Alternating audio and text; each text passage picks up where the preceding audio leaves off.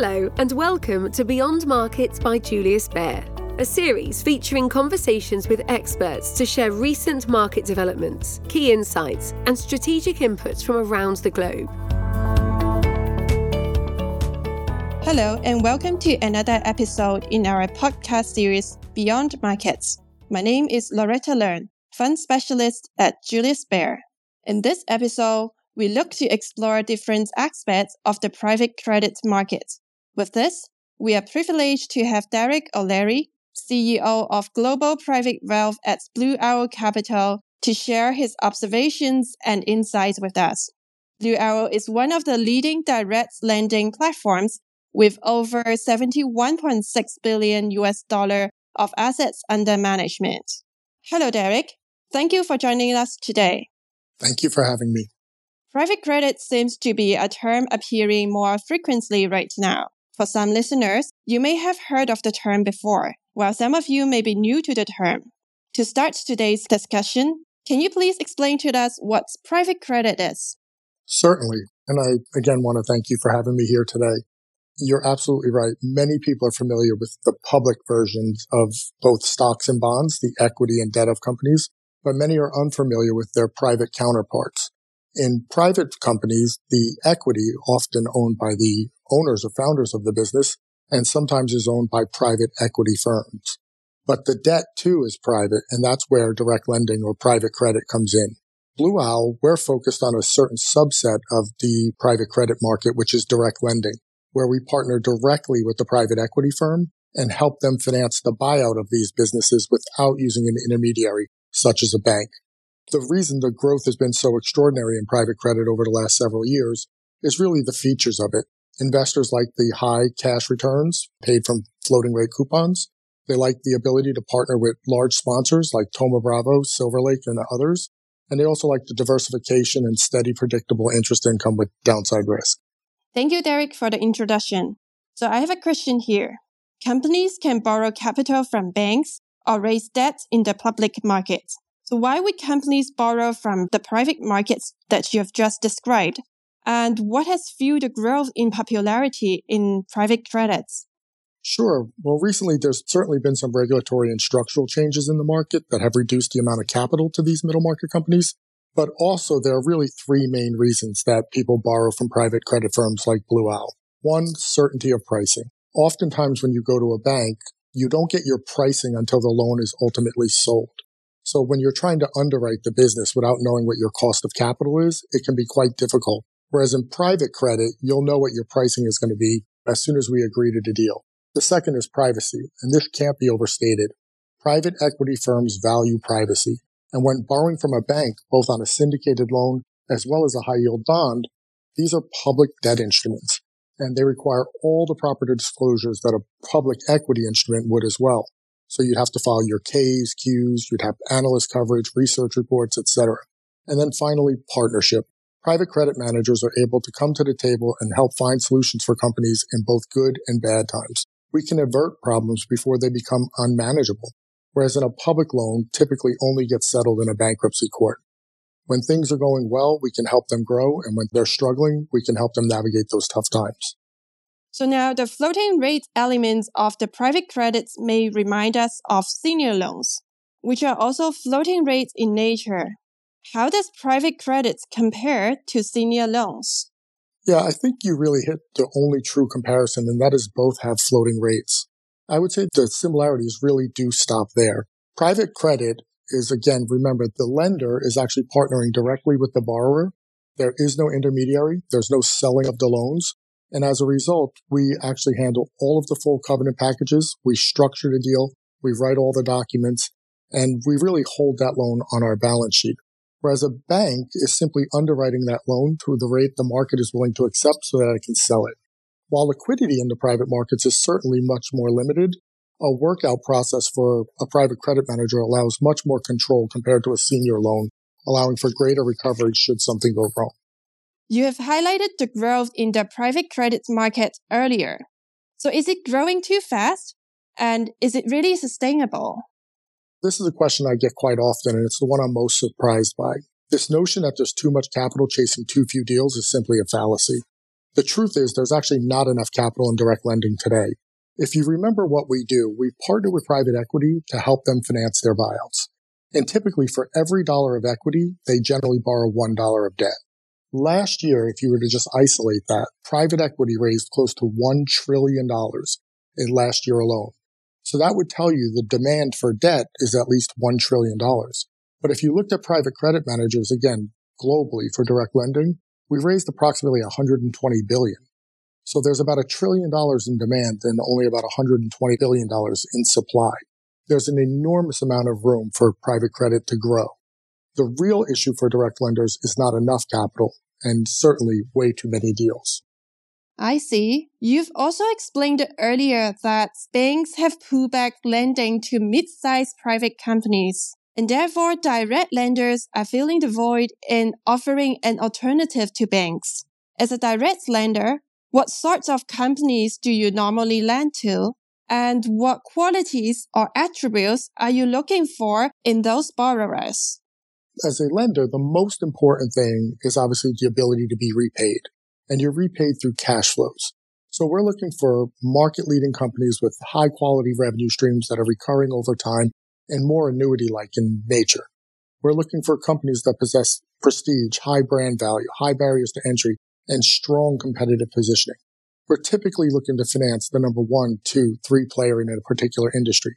Mission-critical solutions that are essential to business operations and tightly integrated into workflows are also very important for us. Okay, now facing a higher interest rates and the risk of recession, investors would probably be concerned about defaults. So what are you seeing in the credit markets at the moment, and what has been the historical loss rate of the markets? Sure, another great question. I think if you start to isolate direct lending as an asset class, you'll quickly see it's fared much better than other credit instruments, particularly in downturns. Historically, the default rate for direct lending has been about 2% per year. That's going back well over 20 years. Now, the last few years, it's been a bit more of a benign credit environment, and defaults have been closer to 1%. But when there's a default, that doesn't mean you actually lose all of your money. On average, you're generally recovering about 70 to 80 cents on the dollar. So losses on a typical year are somewhere around 50 to 60 basis points, with the last few years being actually significantly less, at about 25 to 30 basis points. In general, we're not witnessing any really broad-based erosion in credit quality across our borrowers. As I mentioned earlier, we tend to focus on companies with strong, predictable cash flows and annuity-like revenue streams. Speaking of defaults, how would you avoid defaults or loan accruals from the companies? And in case of a default, how would you manage the situation? Yeah, look, the way you manage defaults or really manage avoiding them is doing a lot of work up front. It comes back to your underwriting. Again, investing in non-cyclical businesses with annuity-like cash flows, such as industries like healthcare, insurance, enterprise software, things where regardless of what's happening in the economy, those businesses are going to be in demand and their customers are going to need those businesses. But prior to any payment default, unlike a bank, we're able to work with our borrower to resolve financial stress. Remember, we're getting financial statements updated quarterly, sometimes monthly from every one of our borrowers. So long before something becomes a true unmanageable problem, we've already been working for months, if not many quarters, to help resolve that issue. We've invested heavily in our investment team. Sitting here today, we now have over 100 investment professionals focused exclusively on direct lending, making it one of the largest teams in the market. It was great to learn about the different situation in the market and how you would manage in case of a default. So before moving on, we have questions regarding some terms. So some of our listeners may have heard of the terms first lien, senior secured, and sponsor-backed lending. So can you explain what these terms means and what is the importance there? Certainly. Look, a lien is real simple. It's the legal right of a creditor to seize the collateral from a borrower. At the end of the day, we're collateralized by the full enterprise value of the corporation. So if in the event something would go wrong, as a first lien, as you mentioned, lender, we are the first person to get paid back. We are the first person in line to receive any and all the cash flows or recoveries from those assets. I think you also mentioned sponsor-backed. Sponsor-backed lending means, again, what I originally alluded to in the beginning, which is partnering with private equity. Lots of firms may do what's called non-sponsored, meaning they're lending directly to the owner or founder of a business. We're partnering with some of the world's leading private equity firms. They're generally putting up a significant amount of their capital, more so than ours. And we are then collateralizing ourselves around that entire company with all of that equity cushion ahead of us. We also have questions on valuation methods. Market quotation for private credit positions may not be as readily available as instruments in public markets. So how is the valuation done for private credits? I think this is a sort of unique for us as well.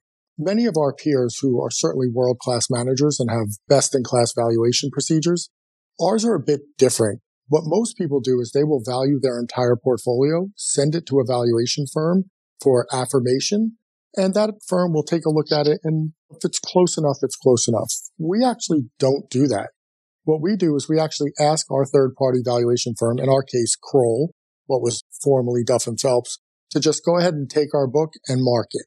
So we truly do get independent, fully transparent valuations done every single quarter.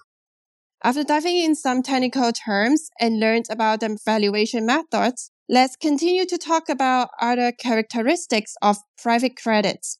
So over the course of a market cycle, how would private credits perform during different periods in the cycle? The way we look at private credit is it truly is an all-weather strategy. If you go back as far as we've been looking at data, which we now have close to 25 years of data on, private credit has only had one down year as an asset class. That year was in 2008, where it was down roughly about 7%. Other than that, every single year, private credit's been up. Now, that certainly doesn't mean it'll be up every year going forward, but it is nice to know that regardless of what's happening in the economy, private credit has typically performed very, very well. That's been over cycles of rising interest rates, flat interest rates, and declining interest rates. In each of those environments, private credit has been able to show strong high single to low double-digit returns. Moving on to my next question. For institutional investors, how do they actually position private credits in their portfolios? And what are the trends that you have observed? Yeah, what I would say is the trend has really been to make the private credit more of a core allocation to their portfolio. It's funny, when we started the business almost 8 years ago now, every time we would work with an institutional investor, we would generally face off with one of two groups, either their fixed income team or their private equity team. Very few firms actually had a private credit team. Today, however, almost every institutional investor has a dedicated team focused exclusively on private credit because in their minds, it no longer is a trade. It's not something to get in and get out of, rather a core allocation that will be part of their portfolio for quite some time. So I would say more and more institutional investors are allocating capital to the space and remaining committed to it over the long term. Lastly, what are the biggest risks and concerns in the private credit markets? And further, what are some other specific considerations that should be taken note of before investing in private credits? At the end of the day, private credit is all about credit selection. It's about picking the right borrowers with the right companies on the right terms with the right covenants and the right investor protections. And as long as we do those things well, you're likely to have a positive experience. Credit risk is oftentimes mitigated, again, before the loan is even made. It's mitigated through thorough due diligence, partnering with the right firms, and then advancing a very small amount of the capital structure. As I mentioned already, generally as a lender, you're advancing 30 to 40% of the capital structure, but having 60 to 70% equity cushions ahead of you. That was our last question, and thank you, Derek. Through this episode, we have learned more about what private credit is and its recent developments. We have also discussed some of its features and risks, as well as its behavior over the course of a market cycle. Thank you, Derek, again. It was great to have you share your thoughts and valuable insights. This brings us to the end of this episode. Thank you for tuning in, and goodbye. You have been listening to Beyond Markets by Julius Baer. If you like what you've heard, please tell us by leaving a review and rating on Apple Podcasts or Spotify. Subscribe to Beyond Markets on your favourite podcast player to stay up to date with our latest episodes. To learn more about Julius Baer, our people, our latest thinking, visit us at www.juliusbaer.com. We will be back with a brand new episode soon. The information and opinions expressed in this podcast constitute marketing material and are not the result of independent financial or investment research. Please refer to www.juliusbaer.com/legal/podcast for further important legal information.